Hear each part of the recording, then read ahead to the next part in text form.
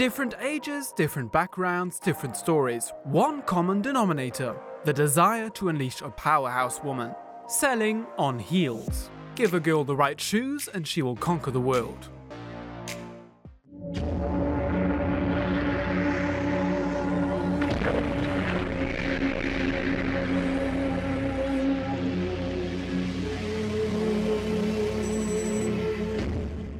Selling is a craft and a science.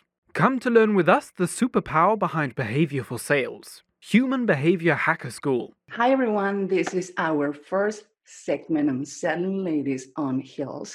And we have somebody really special today because it's funny how life works. We know each other, we teach in the same place, but we never met face to face. And when I approach her with this crazy idea, she jumps and says, yeah, let's do it. Alexine, thank you very much for being our first guest. How you doing? Thank you so much for having me. I'm doing really well, and I'm excited to be here and to be part of the show.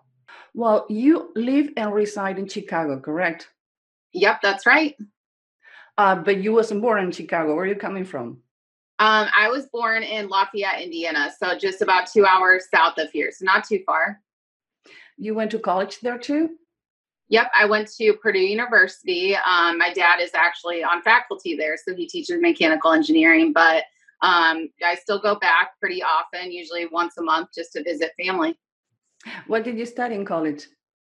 I studied an interesting combo, retail management and entrepreneurship. So I went to college and graduated with every intention of becoming a retail buyer. And that was kind of my goal when I left university. And what ended up happening is I ended up in sales, like everybody does. We all kind of fall into sales, it seems. So very interesting pathway to get here. When you were 6 years old or 10 or 12 years old, what was your dream? What do you want to be? More ladies want to be ballerina or the first astronaut. What was your dream? What do you want to be? Yeah, good question. So I actually, I wanted to be a brain surgeon. I used to tell people that my entire childhood that I was going to go to Johns Hopkins and go into medicine and become a brain surgeon. I had this whole, elevator pitch from a very young age. But it turns out I am a very big hypochondriac and I'm terrified of bloodborne illness. So the medical route was not going to be one that worked for me. So sadly, that I was not able to become a brain surgeon. Did you ever work on cells with medical equipment or anything related to doctors? No. So but I guess that would have made sense, though. I wish in some ways that probably would have been a good idea just to be able to kind of tap that side. I did do a first responder training and went through the process to become a first responder many years ago, but that was kind of the extent of that world for me.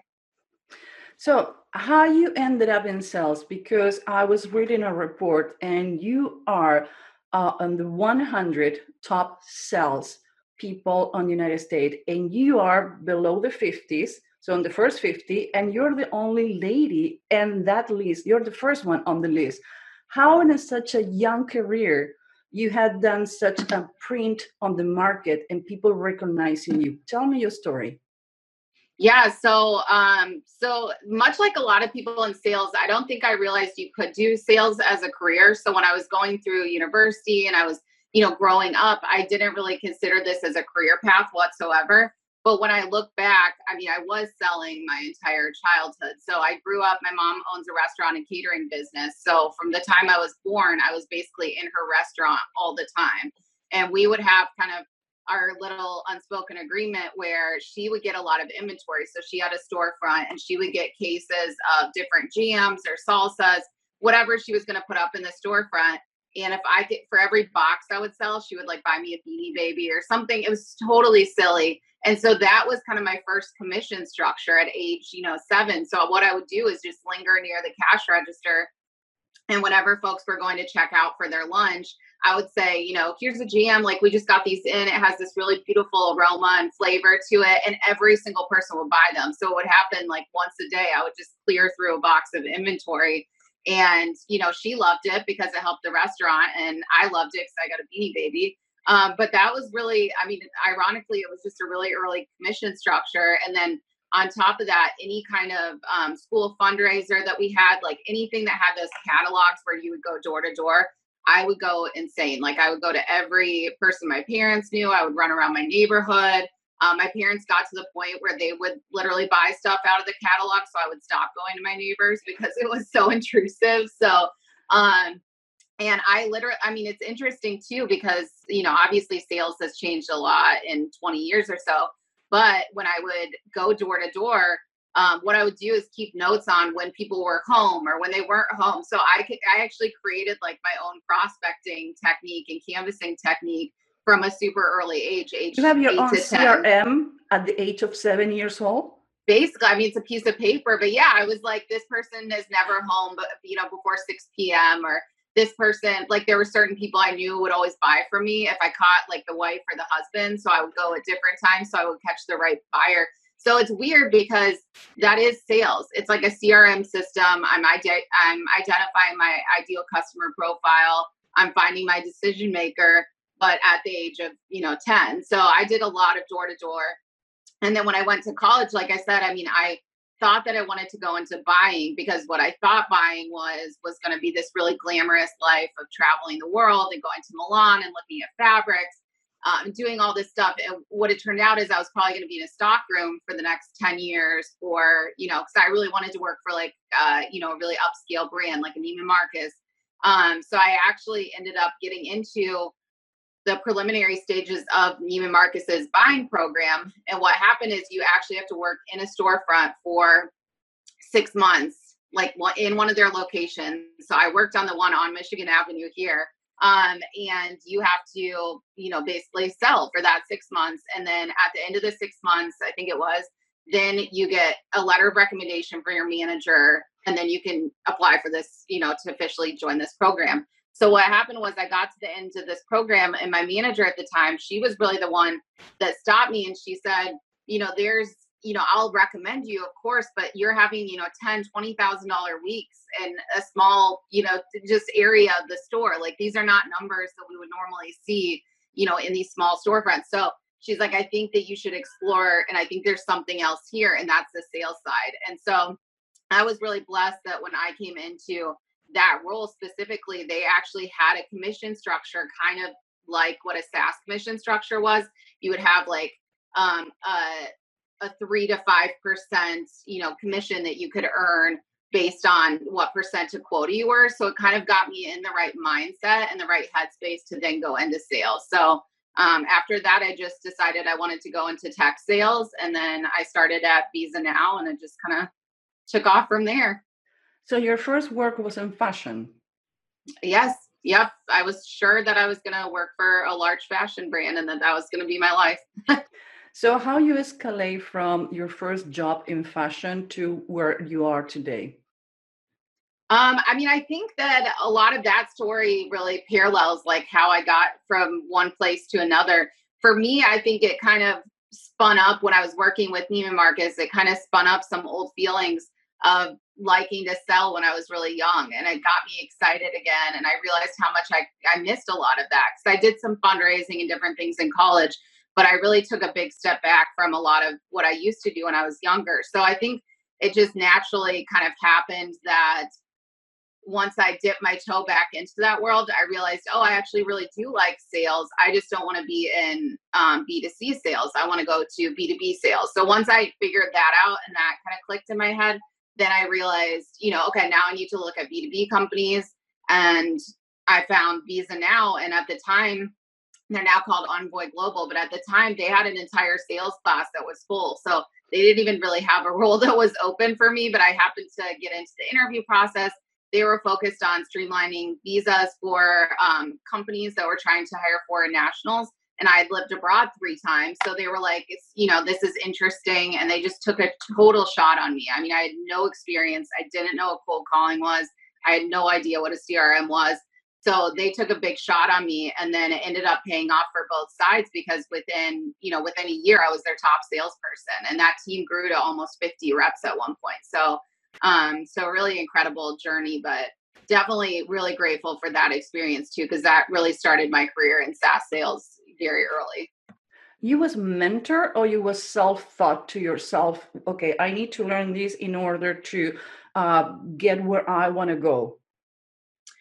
I'm very results oriented. So it's just, for me, it was like a non-negotiable, like whatever I have to do to hit my quota is what I'm going to do. So when I started there, I mean, we had some training, and, there was some development, but really I just sat down and started cold calling. I mean, there was nothing pretty about it. Like there were days that I was making 175 cold calls. I was running my own demos. We didn't have an SDR BDR function. So I was my own SDR. I was my AE. We didn't have solutions consultants. So I was running I was my own SE as well. So there was just, such a heavy role all together.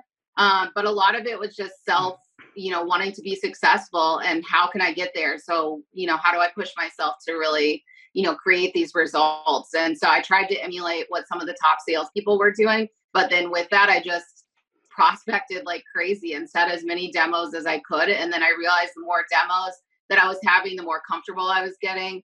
And then I started to really hone in on like what a deal smelled like. Like I could tell right away if I cold called into a company, I could tell you like, I'm going to close this deal. Like as soon as that first cold call took place, because I got to a point where I was so comfortable with the product. So I think a lot of it was just self-driven, and then trying to emulate whatever was around me. But yeah, just a lot of internal drive. I think that for most salespeople that I have trained or talk, they're more afraid to cold calling than a snake. So you get really comfortable in something. Yeah, I don't know what is your intake on that, but when you talk to a sales rep, like, oh my God, don't make me do cold calling. That is painful. Like I don't have my skin thick enough to be rejected. Like 175 calls, like get to a point like half says no, you need to take a break, like so it doesn't affect you. What do you think that was your intake or your preparation or that driven that you have inside you that you can pick up the call and talk to anyone and close the deals? Yeah, I mean, I think again, the fact that my first job was so heavy on cold calling, like at the time, LinkedIn wasn't really there yet. So you weren't really using LinkedIn. And data was really hard to come by. Like a lot of these really strong data tools weren't at their prime, 7 years ago. So a lot of times I wouldn't have access to their email. So the only way in was phone. And to be frank, like you didn't even have direct phone lines. You would have the main phone line. And then, so not only are you trying to like pitch to your ideal prospect, but then on top of that, you're trying just to get to their phone number in the first place because you have to get through the gatekeepers. So I really bashed my head a lot of times on like gatekeepers and trying to learn how to work through them or trying to work through lower points of contact to even get to the correct phone number. So I feel like my level of comfort with cold calling comes from the fact that I didn't have a choice but to get comfortable. Like there wasn't another way in at the time when I started in sales. So I think I had kind of a different infancy in sales too, because I was also setting all of my own meetings, which a lot of AEs didn't do at the beginning of their sales career. So I think that's helped me a lot too. But I also try with cold calling. The biggest thing that's helped me all along is, thinking this is just a person on the other side of the phone. Like I'm not talking to, someone, necessarily of grandeur, in the world. Like it's just a person on the other end of the phone sitting at their desk and they're not expecting my call. And I need to be respectful of that. But at the same time, I have a solution that I think could really help them and that could change, the way that they do their work on a day-to-day basis. So I almost feel like I owe it to that person, in my mind, to try to show them what another solution looks like. And, and I always am very fair about like, if it's not, one of the things I do a good job of is I'll say, if it's not a fit, we can definitely part ways after, a discovery call or after a demo. Like I'm very big on giving people an out if they want it and if it makes sense. So I think just humanizing the process and remembering that you're talking to a human being, you're not talking to a robot or someone. Like someone's goal is not to ruin your day necessarily, but to be respectful of the no's sometimes too, where it makes sense. From 1,000 MBAs in the United States, only 16 talk or touch some part of sales. So the craft of selling, half is what your predisposition and the way you learn, and another one is the training. Did you receive any training, or you keep learning in yourself from mentoring and seeing others and putting yourself and set your standards higher and keep going? How you get to this level of expertise? Because again, you are on, how many salespeople we have in the United States, and you are on the 100 list on the first 50. So that is not something that you get granted because you're nice. It's because you really put the numbers together. Yeah, I think I am number 84 though on the last list. So I'm in the bottom 50, but it's still the top 100. So I'm happy about that. But I think training wise, it's been a mix. Like, some companies have had training programs. A lot of those training programs have been run by other reps, for instance. So, they aren't necessarily tasked with training and development as like a key part of their role. Like they're also trying to sell. So I think I've had kind of a mixed experience as far as company provided training for good and bad. So I think a lot of it has been self-trained and also just kind of seeking out others outside of my company. So right now, like I'm heavily involved with Rev Genius and I'm constantly sharing ideas there. And then, we're both involved with rework training. Even though we're both coaching there, I still learn a lot from that. And there's other speakers that come in so that I learn from them. So I feel like I have leaned a lot on the sales community as a whole to learn from them. I've read so many LinkedIn posts and articles and, you take everything with a grain of salt. Some people hate cold calling. Some people like it. Some people are indifferent. So I try to just take in as much information as I can, accumulate it, and then take the pieces that make sense for me and then run with those. And so I feel like I owe a great deal of credit to a lot of the sales folks in the community because those are the ones that I've learned a lot from. So that's kind of been part of my training, has just been observing from the sidelines people all over the world. I mean, people overseas, what are they doing? Like people, across the country, like what kind of strategies are they deploying? And then just trying to piece together, something that makes sense for my process. You are involved in a lot of institutions. You do a lot of pro bono and teaching, and I don't know how you divide. I don't think how you do it in 24 hours, 7 days a week. So really, I admire when I saw your resume, like, how the hell she managed all and be on top of the sales rep.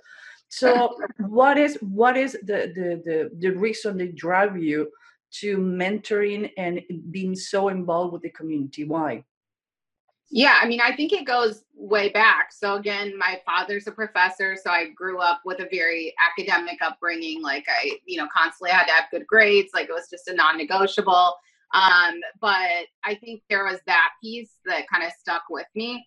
But then I think on top of that, one of the biggest pieces that got me into teaching and mentorship was the fact that as a woman in sales, what I noticed with every company I joined, the further I got up, the less women there are. Like the further I get tenured into sales, usually I'm one of one or one of two on the team. And so what I really wanted to do initially, my purpose was to specifically help women get interested in a career in sales and teach them, why this is such a good career path for you and why you can be successful in it. So that was, selfishly my beginning of mentorship. And then from there, it branched out. Like now I'm teaching for Rework. I still do work with Victory Lap and Aspireship. I just started teaching with, and all of those groups have different focuses. Rework, for instance, is focused on more underrepresented groups. So that's, another piece for me too. Diversity and inclusion is very important. It's not just women that are lacking on sales teams. It's a lot of different people.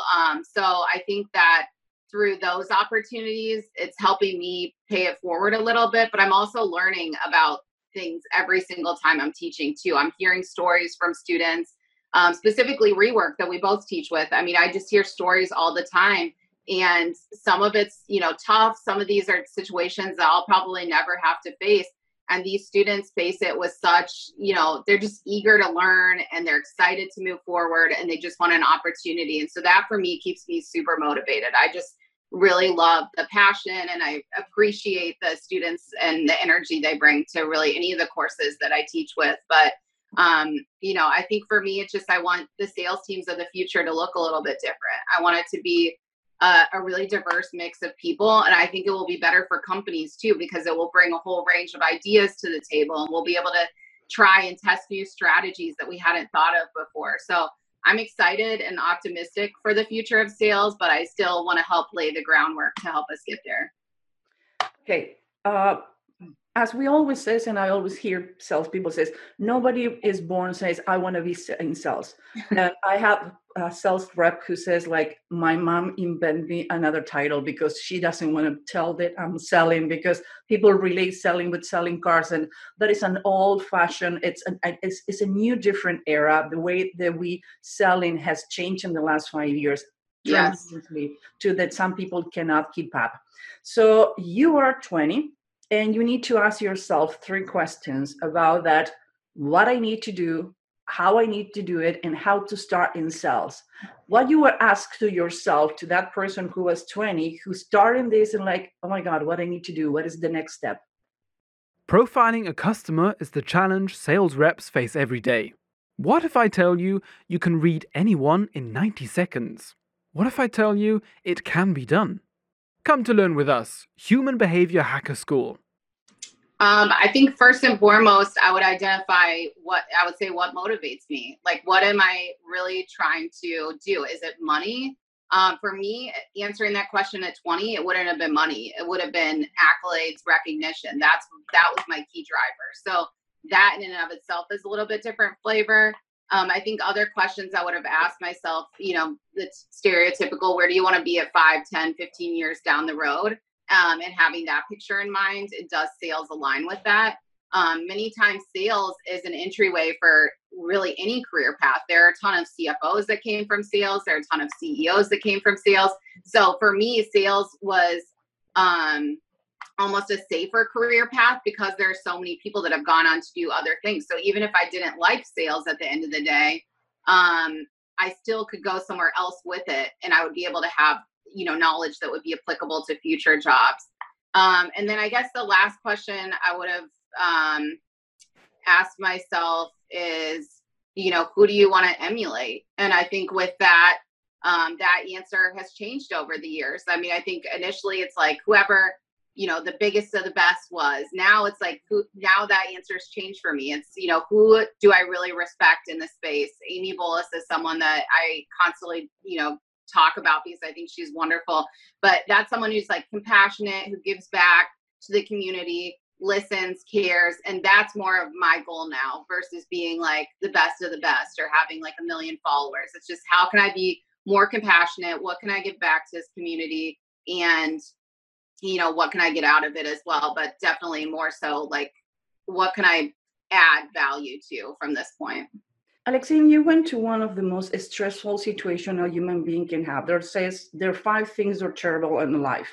One of them is looking for a job or changing a job. You decide to do that not only from your house on the pandemic, when you're not networking face to face, when everybody doesn't want to move because afraid to everything. Again, Alexine went to it and you succeed, and now you start a new process, a new job.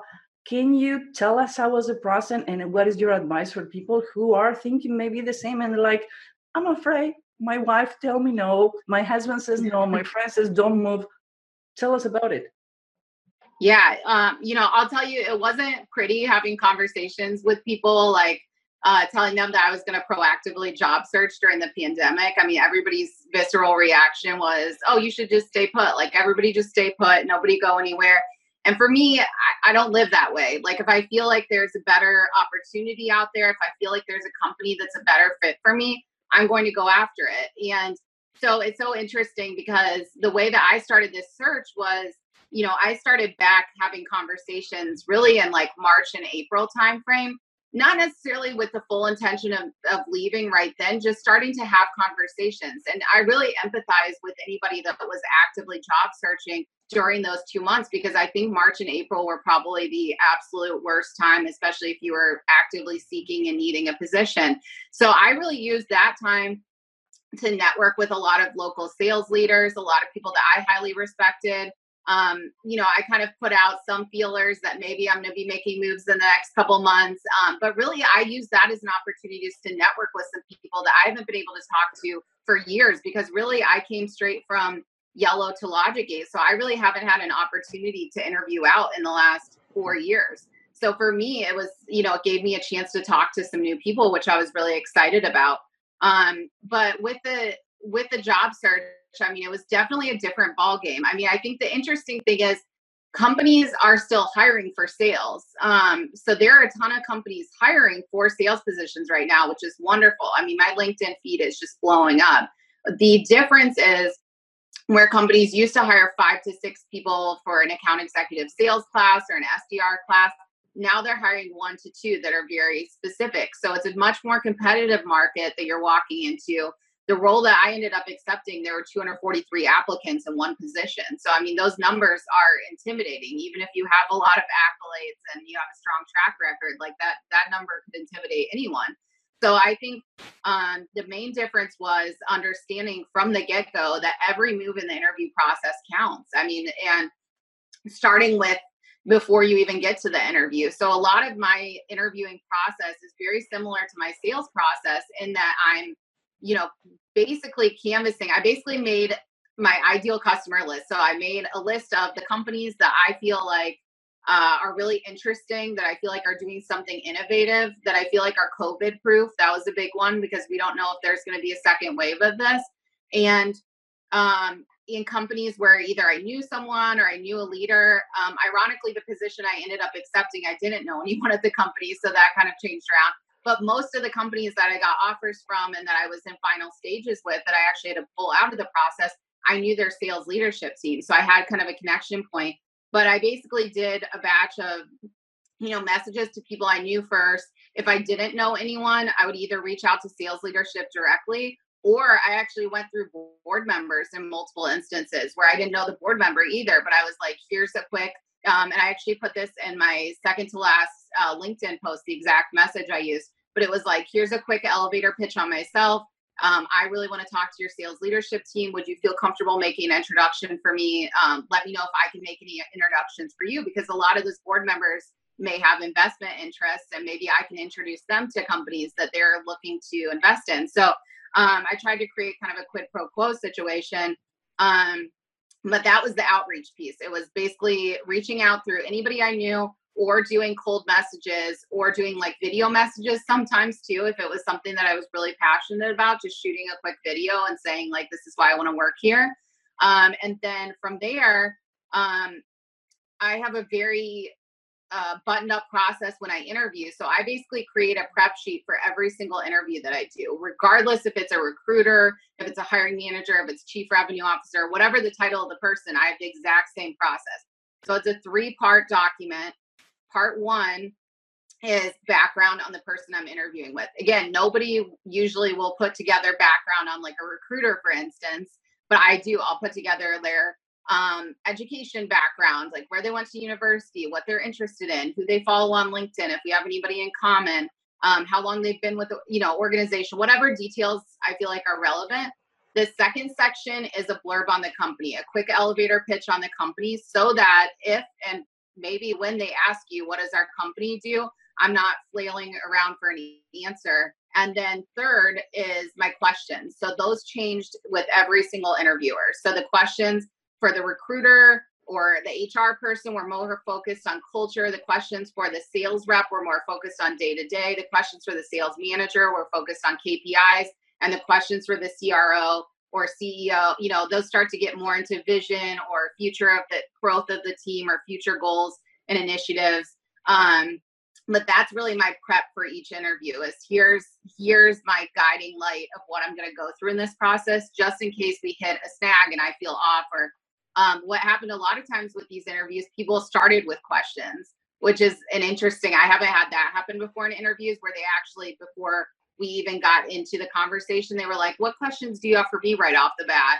And so that's a good time to have some ready to go, because that's a very awkward starting point if you can't think of anything. And then, with the interview process, one of the other strategies that I deployed, because again, the biggest piece now is differentiation during the interview process, was I did video messages instead of thank you notes. So I would actually shoot like a video. I'd put in 3 key takeaways from whatever conversation I just had, and then send it as a video. Thank you. And then I still sometimes did emails too, but those emails were very like hyper focused on 3 or 4 key areas that were very specific to our conversation, showing that I'm taking very detailed notes.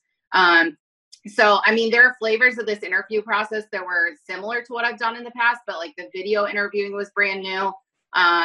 And it's just a little bit different of a ball game right now, but there are a lot of companies hiring, a lot of really, really good companies too. So everybody have an idol. Mine is Coco Chanel, for example. Not because what she, but everybody represent. Her first dress was a portrait when she was 40, and she was the only woman who never sold her company until the day she died. Carolina Herrera, everybody else sold the company, somebody else managed. She was the designer and the CEO. So that's one of my idols for that reason. Besides that, I love her clothing and everything that has to do with that. So that's my idol. That's the woman I follow. I want to be like her. So do you have any idol, even though on the sales business, or a woman or a man or whatever, is like, I follow this person because this person inspired me to never give up?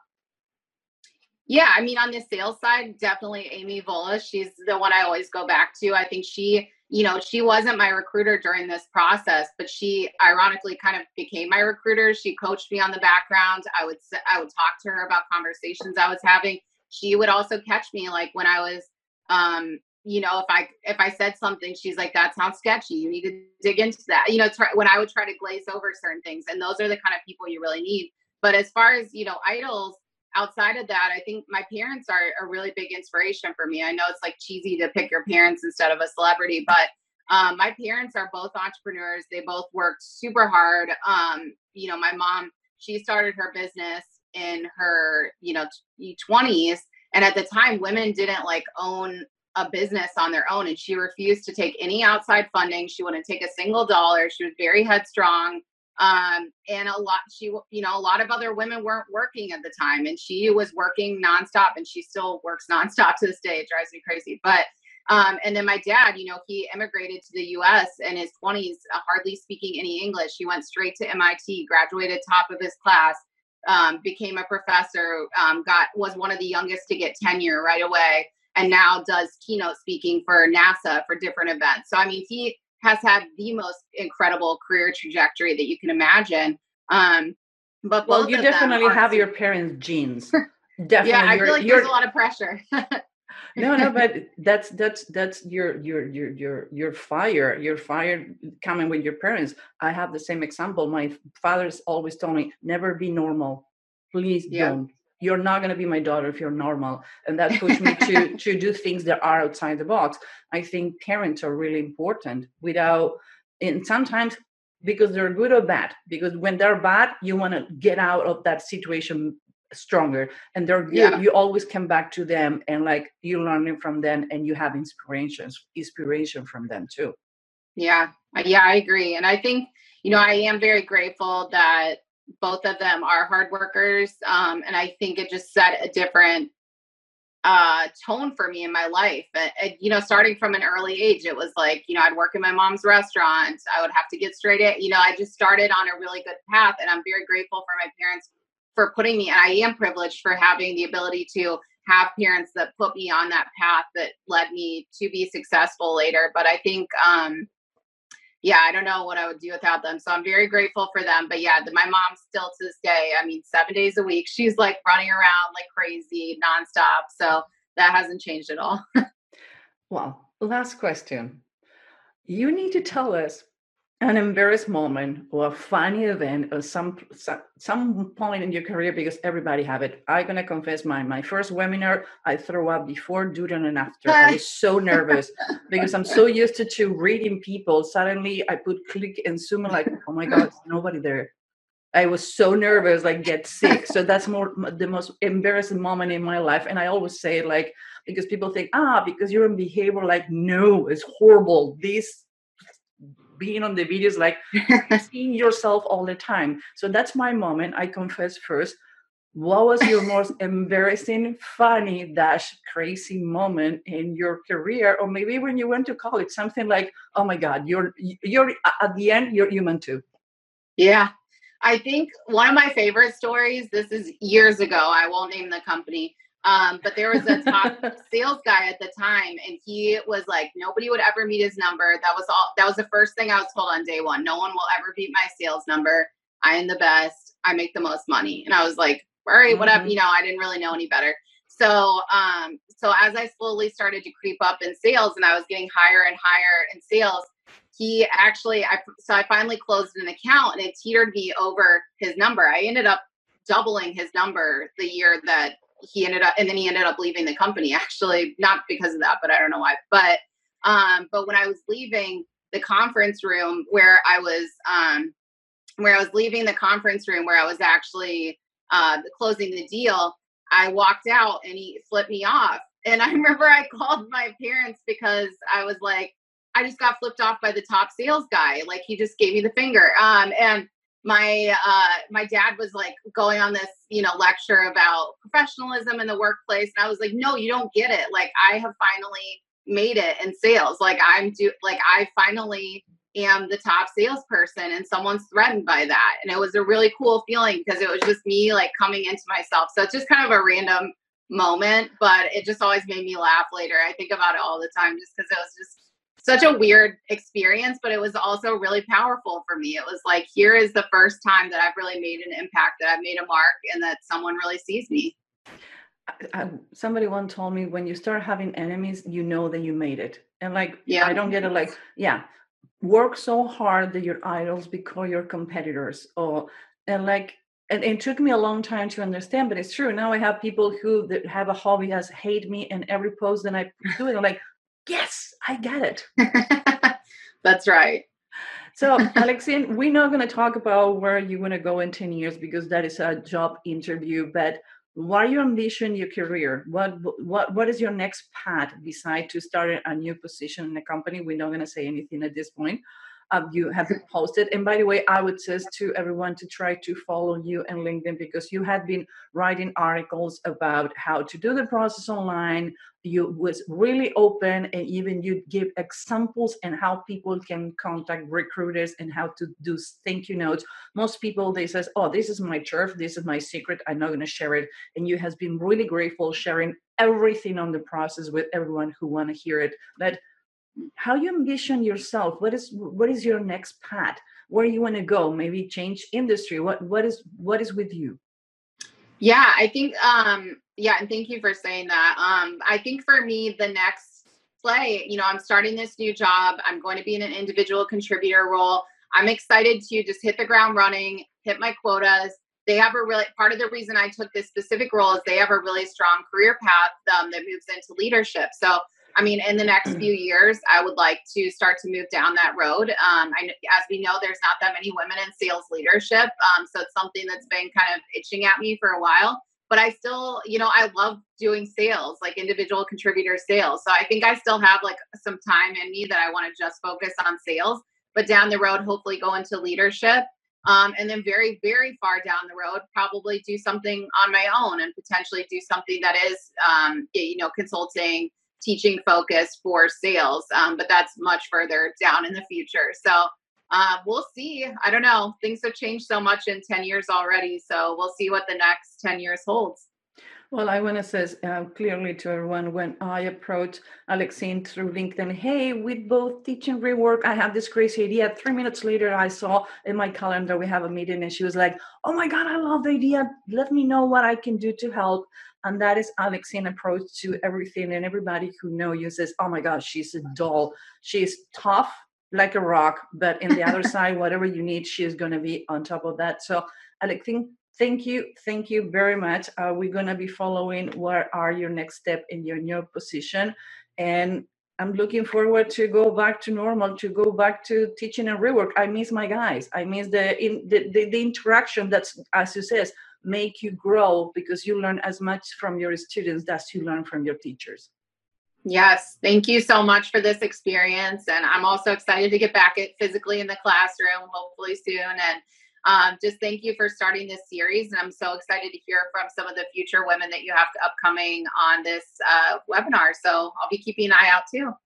Yeah, it's about the stories. It's not about fighting another gender. It's about improving other ladies to come back to this career that I think is basically give you independence. And one of the things I love about sales, even though I don't do sales, I train behavioral sales, is that you can determine how much money you can do, how much you can grow. And that's what is fascinating me about sales.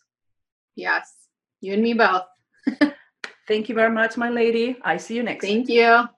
Selling is a craft and a science. Come to learn with us the superpower behind behavior for sales. Human Behavior Hacker School. Different ages, different backgrounds, different stories. One common denominator: the desire to unleash a powerhouse woman. Selling on heels. Give a girl the right shoes and she will conquer the world.